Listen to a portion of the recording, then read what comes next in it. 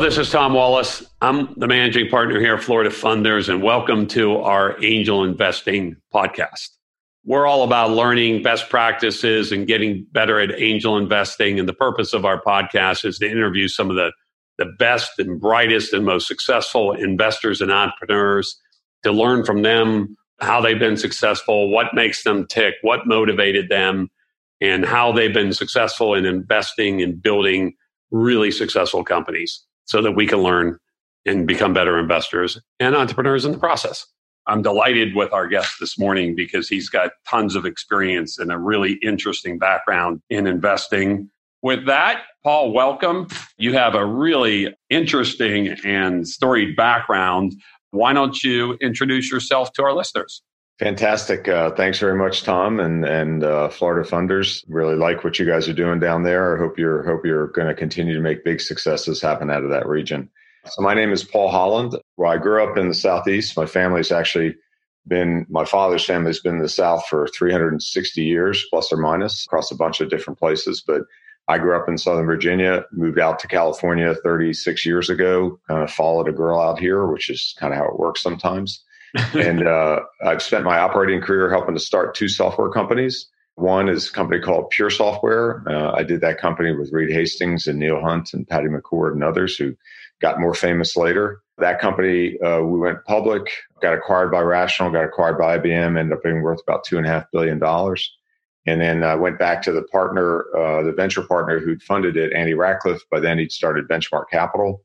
He asked me to go to a new company, Kana Communications, with Mark Ganey and Michael Horvath. Those guys are better known today as Strava.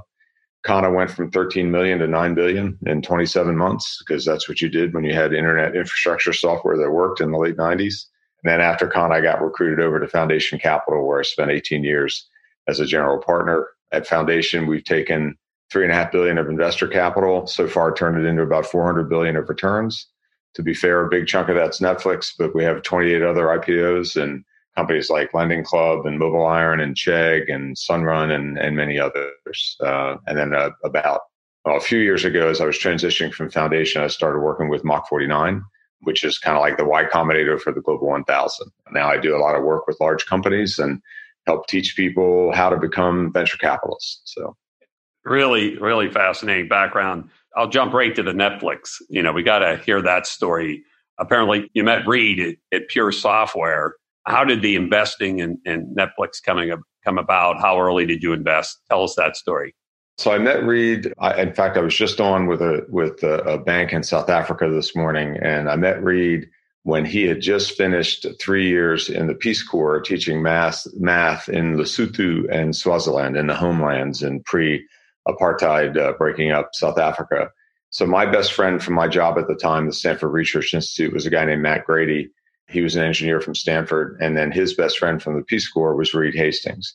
And back in the day, my girlfriend, now my wife of 31 years, Linda Yates, and CEO of Mach 49, we used to throw these parties in our 20s, and everybody came to our parties, not because we were like, some stars or anything like that. It's just everybody else was living forward in an apartment in Mountain View. And we had our parties at our parents' house. So there was a pool and a hot tub and a barbecue. I thought you were going to say you had really good wine or something. Nothing like that. This is in our 20s. Actually, we ended up, one of our parties ended up in Fortune magazine because this is when the East Coast media was sort of waking up to the Silicon Valley, and they just wanted to figure out kind of what was going on. But at any rate, I met Reed in a hot tub. That was 31 years ago. He always describes it in a funny way. He says, first time in a hot tub in California with his clothes on. And I said, yeah, well, my girlfriend's family was Catholic. Now wife's family's Catholic. They still wear clothes in the hot tub. So I met him. And then I was finishing up a graduate degree at night at Berkeley. And my friend Matt had reconnected Reed and me. And he said, look, Reed started this really cool thing. He's found a way to find errors in code 1,000 times faster than existing technology. And he needs a business partner. So he asked me to get involved. Eventually I joined. And then, as I said, we took Pure Software public. Then I went on to the next startup, Kana. And then Reed, he sort of suffered in silence for a while at the company who'd acquired Pure Software. And then he and Mark Randolph, and this story is now very famous, but Mark Randolph was my VP of marketing at Pure Software. So Mark and I were good friends there, with Reed and Neil and Patty and everybody else. And Mark and Reed both lived over in Santa Cruz. They lived over at the beach, and they commuted over the hill into the Silicon Valley. And they were both pretty frustrated with their golden handcuff situations at the company that acquired us. So they started brainstorming ideas. They had a bunch of ideas that weren't very good. Somewhere in there, the mythical, not mythical, kind of late fee at Netflix, at Blockbuster thing happened.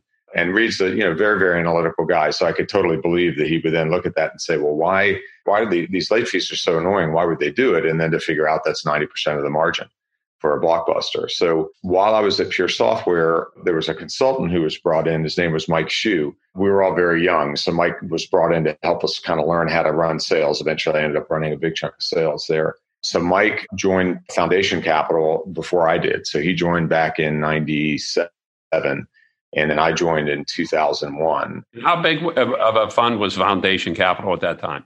So Foundation's first fund was a $75 million fund. So there was a predecessor firm to Foundation called Merrill Pickard, Anderson and Iyer. And it was really one of the top, say, 4 or 5 firms in the Valley, back in the day. And so Merrill Pickard broke up into 3 pieces. Merrill and Pickard retired, and then one set of the people started Foundation Capital, and the other set of the people started Benchmark Capital. So that was kind of the origins of those two firms. So my founding partners raised $75 million back in 95. That turned into over $1 billion because it was a great time to be a venture capitalist in 1995. And then in 98, they raised a $98 million fund. And that fund, for a period of time, enjoyed the highest IRR in the history of venture capital. It had a 535% IRR. That's pretty impressive. Yeah. The first handful of investments there were Cordiant, Interwoven, Netflix, NetZero, Ebates. I think out of 14 or 15 investments, 6 or 7 went public in that fund. And it was just one of those things where the timing was so important because it was actually early 1998. So it was before the dot-com bust. Exactly, right. So they deployed the capital very quickly, and then they just had these spectacular returns. I mean, they put $6 million in Interwoven, they got like $240 million back in about maybe, 27 or 28 months. So that was it's just hard to describe how crazy it was in the 90s. But the Netflix story is different. So my partner, Mike Hsu, led the investment.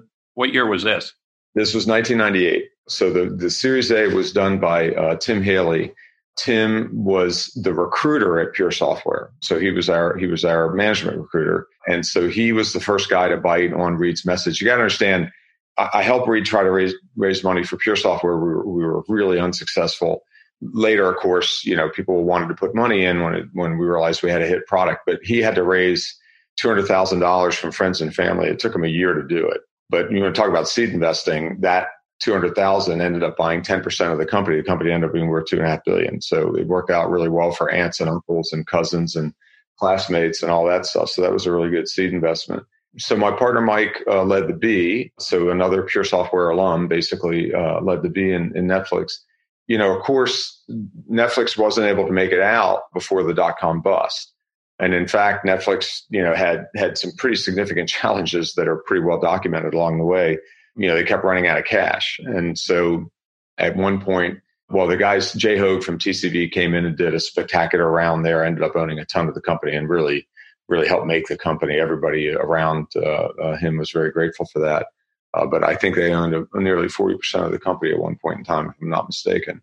And then there's one episode that's not terribly well understood, but Bernard Arnault, LVMH, Hennessy, Moet, very, kind of iconoclastic leader, Richard Branson type guy, got on a plane, flew to Paris, collected a $25 million check, came back, put it in the bank account for Netflix, and that kept them moving forward. So lots of challenges, and especially lots of challenges of the dot-com bust, because, there were portfolios, and we were one of these. I mean, we had probably 15 companies that we had absolutely no business being in that made no sense at all after the dot-com bust. But it was really easy for people to throw out the baby with the bathwater. And we at times were tempted to do that, tempted to kind of de-support Netflix during that time period. But they kept going, they kept growing. And many of your listeners will remember this, but Netflix went public. I always ask people this question now. I said, does anybody remember the value of Netflix? And I'll ask you. So what was the IPO value for Netflix when they went public? I have no idea, but I'm guessing it was pretty low, and I'm going to kick myself for not buying the stock. So it was, when they went public, it was $350 million was the market cap. And then 4 months later, it was $180 million. So you could have bought 10% of Netflix for 18 million, now worth, whatever, Netflix, 230 billion. Well, that was really before streaming, right? When they were just competing with Blockbuster, right? Well, what happened was so Barry McCarthy, who was a brilliant CFO there, now the COO of Spotify, Barry will tell anybody who will listen that the IPO saved Netflix because we raised $75 million approximately. And the minute Netflix went public, it was an all-out war. Amazon, Walmart, Blockbuster, even, who knows, people I don't even remember at this point, and the studios were all coming after them because they finally woke up to the fact they were an existential threat to the media industry and then the shorts took over. And so Reed was getting a lot of hassle from the market analysts saying, "Hey, you're spending too much on marketing. You need to generate a profit." And so over and over again, he'd have these conversations. He says, "You don't understand the size of the market that I'm going after. Like I need to." I think Netflix was the number one advertiser on the internet 2 years in a row back then. Really? I had no idea. And that's what they were doing. They were building an audience. The company, as my partner Steve Asala said, the company was not named DVD by mail. It was named Netflix. And this is a funny story, but back in, I think, 2001, Reed came over to the house when we lived in Palo Alto, and he brought like a little dongle. And we tried to attach it to the back of the AMX system that I had at the time, which is a precursor to Control 4, which is the system we use now. And we tried for like a couple hours because he was trying to send something over the internet, basically, which was essentially would have been at least my first experience with streaming. We couldn't get it to work. And it took them a long time to really get it right. But when they did, Reed's just one of these guys that like once the bit flips, he's just all in. So he had the vision for Netflix being a streaming company, even though it started out, as we know, as really getting your movies through the mail. Yeah, it was all along. The notion was that there would be enough bandwidth. So Reed's a guy. He gives talks around the world on education because that's really kind of where his major outside passion is. He was actually the president of the State Board of Education in California for a while. And a former teacher, I heard you say. Former teacher, yeah, taught math in Lesotho, and then one of the top funders of innovative charter schools around the country, along with John Doerr and others. But he gives these talks, and I always love this talk that he did. He says, let's consider there are two countries out there. One country decides to invest in broadband and really start to like open up the pipes for its people. And then the other country doesn't. He says, well, the country that invested in broadband is going to take over the other country in 20 years because they're going to be so much wealthier and so much wiser from that perspective. And yeah, so those are the things. And I, full disclosure, I was very hard at work running the go-to-market at Kana when my partner Mike was smart enough to make the investment. And then we actually reinvested in a fund we had called the Leadership Fund in the public markets. But the tough thing about it is when you have a high flyer, and by then it wasn't nearly anywhere near the high flyer that it was. I mean, if you look at Netflix stock price, it kind of did this and this and this and this and this, and then it did that, right? And then it did that after like 5 years. And so eventually we had to distribute our stock because our LPs, they're like, hey, send us the stock. So we did quite well on the investment. But when you think about it today, we owned 11.1%. So we didn't do that well.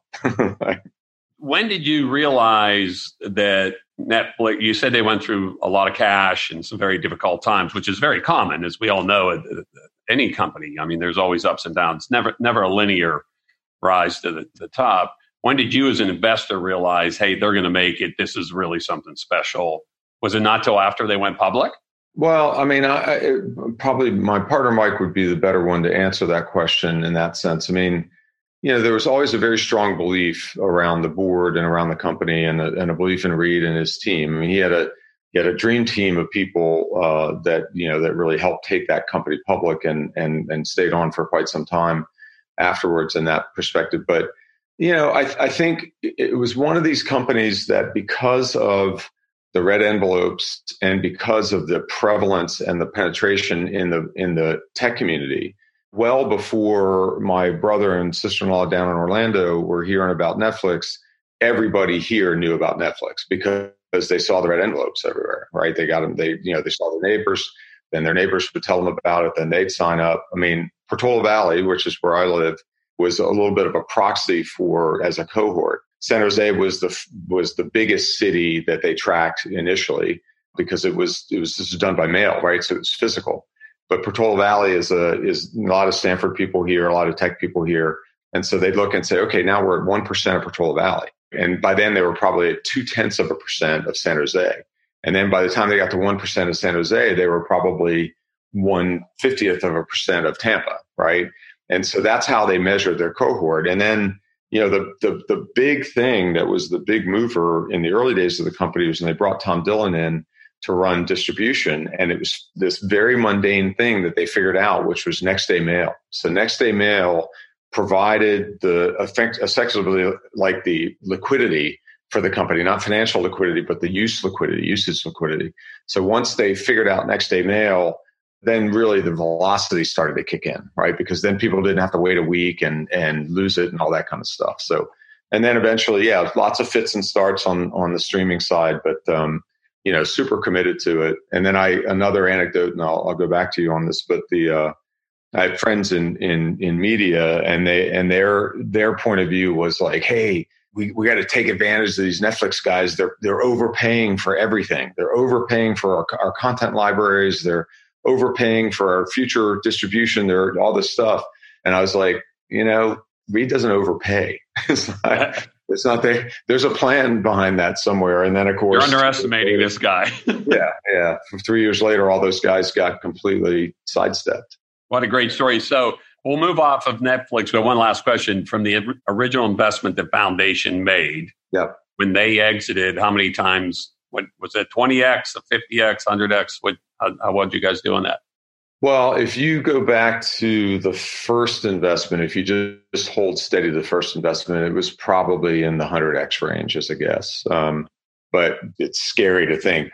I mean, it's probably today it's more like 10,000x. But yeah, so it's again, we certainly did well, but it's one of the top 5 returners in the history of venture capital, and so it's really hard to know that's going to happen, especially. It's not like Snowflake. It's not like it goes public and then it's worth 80 billion, like that day, right? That's a little easier to decide to hold.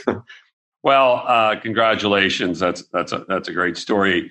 It segues into one of the questions I like to ask investors. Obviously, you guys saw something in Reed. He sounds like he obviously is a very special human being, very talented, very smart. What do you look for in founders? At Foundation Capital, you did a lot of investments over the years. And how important is the founder vis-a-vis the product, the problem they're solving? How do you look at that? Yeah, so actually Reed's got a point of view that I completely agree with, which is the number one trait we're looking for is persistence. When I think of the number of times that, it took him 2 years to write the code for Pure Software, and he did it in an unheated house up in La Honda, up in the hills. I'm looking up in the hills here, which are kind of cold up there, and his wife was working as like a docent. He did it while he was freezing his ass off. Yeah, well, he was freezing his ass off and not making any money. And so, there's so many different ways that he could have stopped. I started to work with him really early, and then I had to peel off and go work on something else for a while because we weren't getting any traction raising money. And then fortunately, I came back and he was kind enough to let me join. But so persistence is a huge part of it. And so that's, as we're looking at founders, we're just like, there's just over and over and over again. At Pure Software, dates us all, but, we had a view graph, right, with a grease pencil. And so he'd give talks to the company and he would put how many times that we bet the company. When he sent me to Europe to go, as a total rookie on that dimension, to go start and build the European practice, that was a bet the company move, right? And so that's it's this kind of persistence and belief that we look for. The founder's super important. Don Valentine, founder of Sequoia, kind of legendary venture capitalist, featured in the documentary film I made, Something Venture, that you know about. He is rumored to have been at a conference down in Monterey, and he was listening to his colleagues at other venture firms get up and talk, and they're like, it's the team. It's this mystical, thing. And they're all repeating it over and over again. He gets up and he says, because he was a spicy dude. He gets up and says, we've hidden some of the worst teams in management history behind some great products. And he was talking about Cisco at that time. Right. So, and it was more the founding team, which is that's documented in the film. But for me, I funded Chegg, which is my first and will likely be my only decacorn, I guess.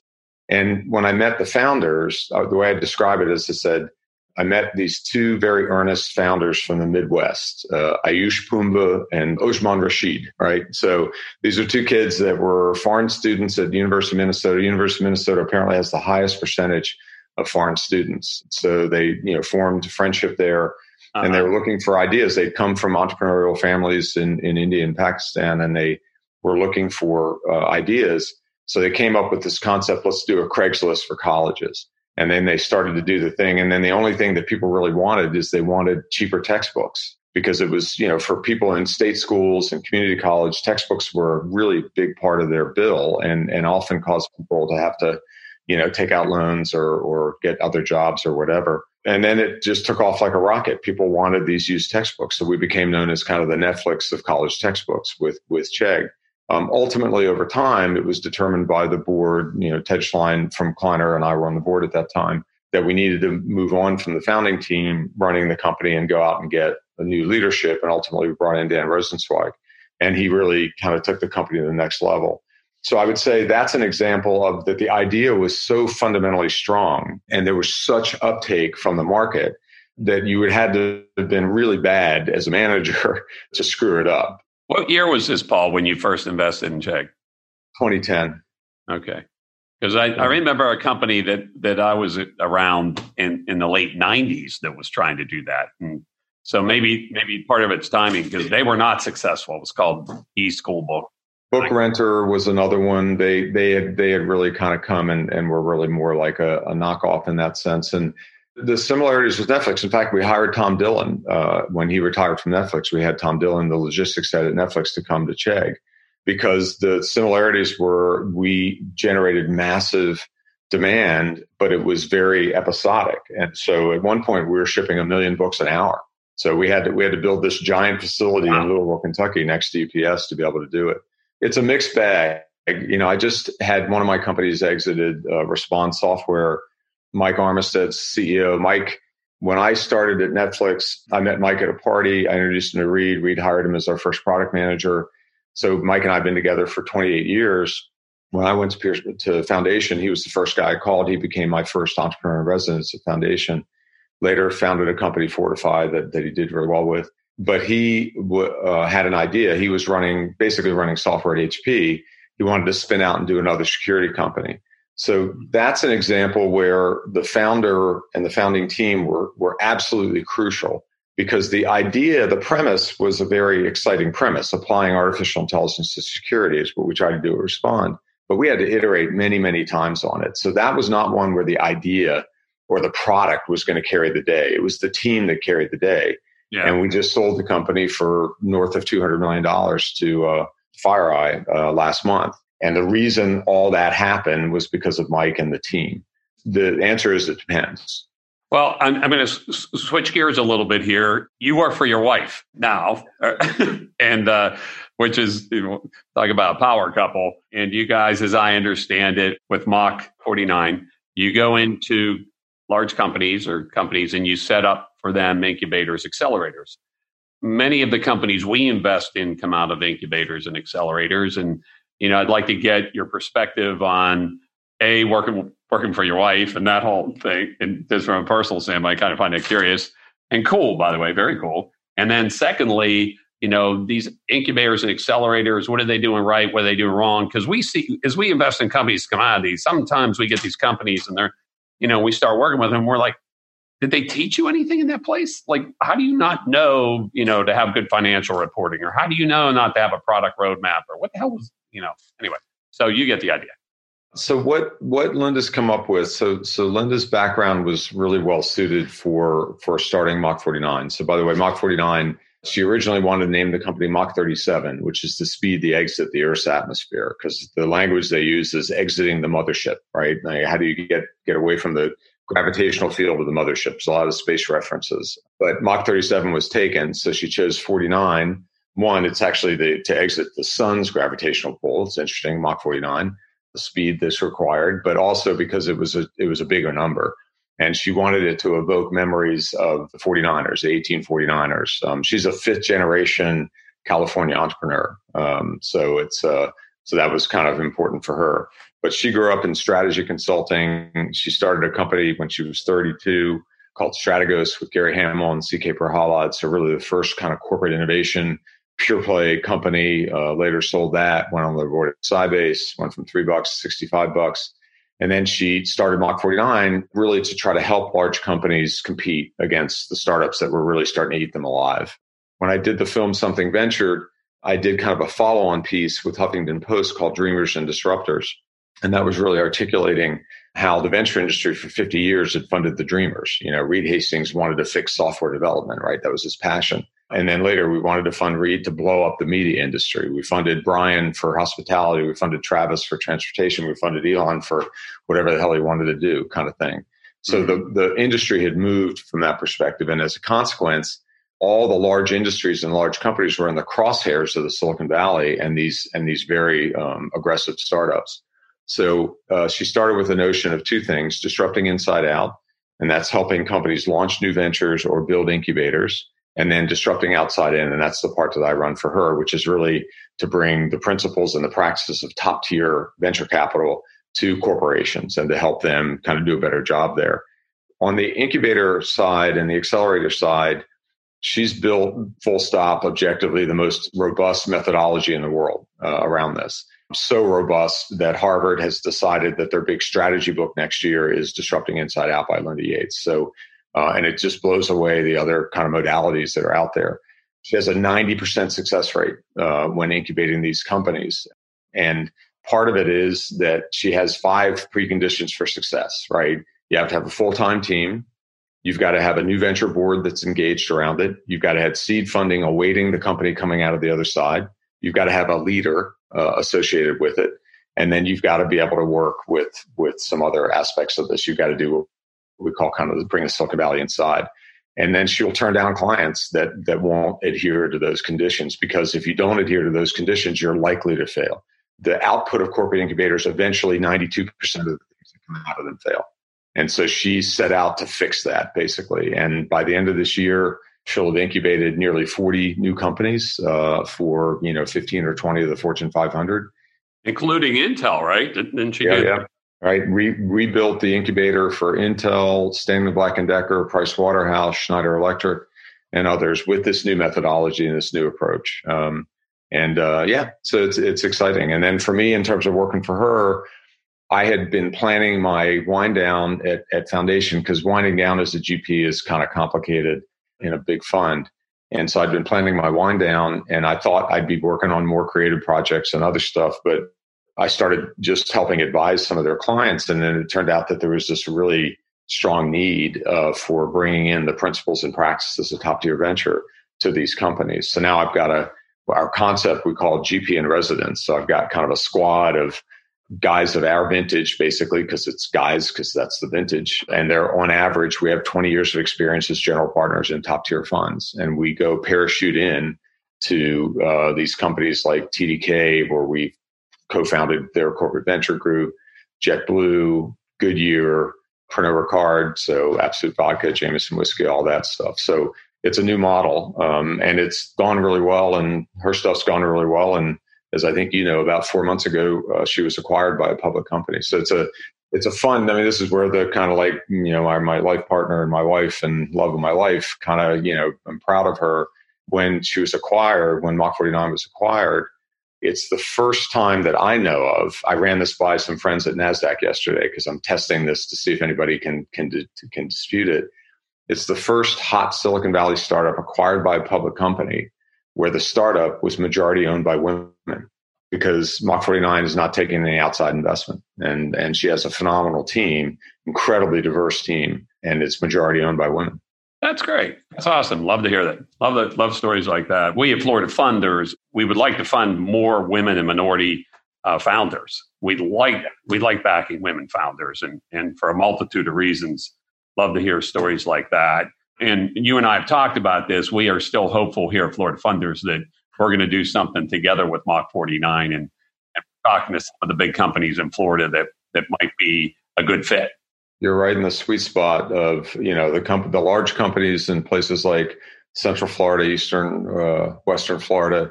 That's the sweet spot of where Mach 49 works. I mean, we work with a lot of really traditional companies, and we're trying to help them make the transition to the world of digital and virtual before it's too late. We're getting a little short on time, and I definitely wanted to ask you, being pretty much lifelong or 30 years, 3 decade, whatever, Californian, and in terms of from your career, we're seeing more and more an exit from California. Some of this may be because of COVID, and people realize now you can work from anywhere, and Zoom's taking over everything. And then, some of the big time names that Tim Ferriss is and Peter Thiel's, and now Elon Musk just 2 weeks ago announcing he's leaving California for Texas.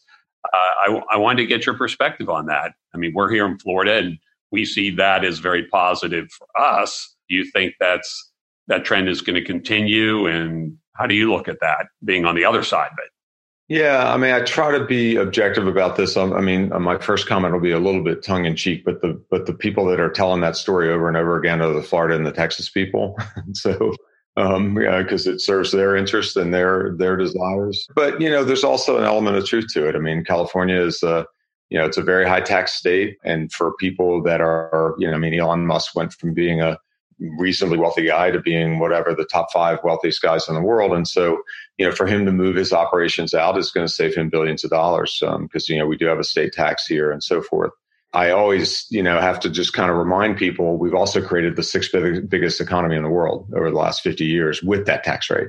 It's not all about taxes. There's a certain critical mass of knowledge and experience and insight, especially around technology. And you're dealing with this, like you're trying to create that critical mass down there. I know how dedicated you guys are to that. This is the part that's going to be the edgiest, but some of the states that are crowing the most about if they are able to get one of these companies are some of the states that frankly aren't very tolerant. And intolerance is the anathema of making money as an entrepreneur in technology. I had these discussions kind of even pre-Trump where my kid's soccer team, holy cow, I had 5 religions on my kid's soccer team. I had 3 Muslims. I had a couple of Jewish kids. I had a couple of Hindu kids. I think I had a Shinto kid, right? California is incredibly inviting and tolerant and open. And that is the secret of the success of the Silicon Valley. We've attracted entrepreneurs from all over the world, but we can screw it up. You can kill the goose that lays the golden eggs. And I'm actually grateful that these guys are making such a fuss because maybe it'll begin to start to have an impact from that perspective here. But we have kind of a different approach here. It's a little bit more like Europe here than it is in, say, Texas. That being the melting pot, the world's best and brightest trying to get to California, and you guys being very inclusive and accepting. Richard Florida, the author, I don't know if you know his book. I know him. Yeah. He's well documented that how much that tolerance is a big part of creating a great city in San Francisco and places like that. I like to think here in Florida, we're getting a lot better at that. I think it's getting better everywhere. Let's face it. You and I grew up public schools in the South, and you could say things to people in 30 years ago that would be unimaginable to talk about now. And I'm not even talking about race. I'm talking about LGBT, kind of stuff and things like that. Right. And so, the crudity has passed, I think, in many cases, although I think we saw an unfortunate resurgence of this in the last 4 years, but hopefully that'll kind of, sort itself out. But I just think I tell this story a lot, and we can close on this just because I think it's entertaining. But I started my career at SRI. There was a group there called the Center for Economic Progress. And what they did was basically they sort of packaged this, hey, we'll help you do Silicon Alley and Silicon Glen and Silicon Swamp and all this stuff. We'll package all the juice, that makes the Silicon Valley work. And it was a great sales pitch, right? I mean, they did really well. The guy who did it he was actually very good. But they had this, they got this client, set of clients, and it was all these Ohio River Valley medium-sized cities and related. Like, so it was sort of like Cincinnati and Dayton and Louisville and all the way down into like, even like places like Knoxville and Memphis and things like that. So it was like a collection of these cities. And they said, hey, we want a Silicon Valley. Help us get a Silicon Valley started. And so they said, okay, great. Here's the study. And they said, what do we have to do? And they said, okay, first you got to have a gay community. And they're like, what? It's like, this is not the bastion of like, gay rights, right? Mm-hmm. You got to have a gay community. And they're like, what do you mean? He said, well, you need an artistic community. And because that artistic community are going to create the galleries and the music venues and the things like that. And then the software developers, that's where they want to live. That's where they want to hang out. That's south of Market in San Francisco, right? You want to create this sort of fertile environment for creativity and for openness, from that perspective. And I run into these debates with people all the time because like, oh, no, we can do it this way. We can do it that way. And I'm like, you can't. You're going to get stronger in Tampa. You're going to get stronger with Florida Founders because you're more tolerant. It's just simply. I can't remember the name of Richard Florida's book, but he documents it's something principle. It was incredibly well done. Like he did that book, and it was like he's saying exactly what I'm thinking. Exactly, and he came to Tampa and Florida and spent a bunch of time here and spoke at some of our tech conferences. You can have a very tolerant culture without having the tax rates we have, to be blunt, right? And you can have much lower tax rates, which is what you guys have down there, and you can have a more tolerant culture, right? And, so eventually these things will kind of like blend, but the stats are still there. It's the Silicon Valley is still the king of the universe for the moment in this world. And, but we're conscious of the fact that we could lose that title. Yeah. In Florida, we've come a long way. We still have a long way to go. We had 2 unicorns in the last 2 weeks. Luminar out of Orlando, which is LiDAR technology for autonomous vehicles. The founder dropped out of Stanford at 17 years old. He's only 25. He's now a billionaire. And then Chip Monk out of Fort Lauderdale, which is, I don't know that story as well. I just read about it, but they're now a unicorn, and they're young immigrants from, I want to say, Eastern Europe somewhere. I'm thrilled to see that. I want America to succeed, and so it doesn't all have to be happening out of here. So, Paul, thanks so much. Really appreciate it. Great stories. Great having you on the show, and look forward to working together. Awesome questions. Really enjoyed it. All right. Talk to you soon. Well, that wraps up our show today. Thank you so much for joining us. We really appreciate it. If you're interested in learning more about angel investing and more about FloridaFunders.com, please visit our website. Just as a quick reminder, Florida Funders is a hybrid between an accredited network of angel investors and a venture capital fund. And so we're out there combing the state looking for the best and brightest entrepreneurs and founders to back. So if you're a founder and you're looking for funding, feel free to go to our site and apply for funding. We'd love to take a look at your deal. And if you're an investor, please go out, sign up, and join us as we work to change Florida from Sunshine State to Startup State as we execute on our mission, which is to make Florida as known for technology and innovation as we are today for the mouse and strawberries and tourism. Thank you so much.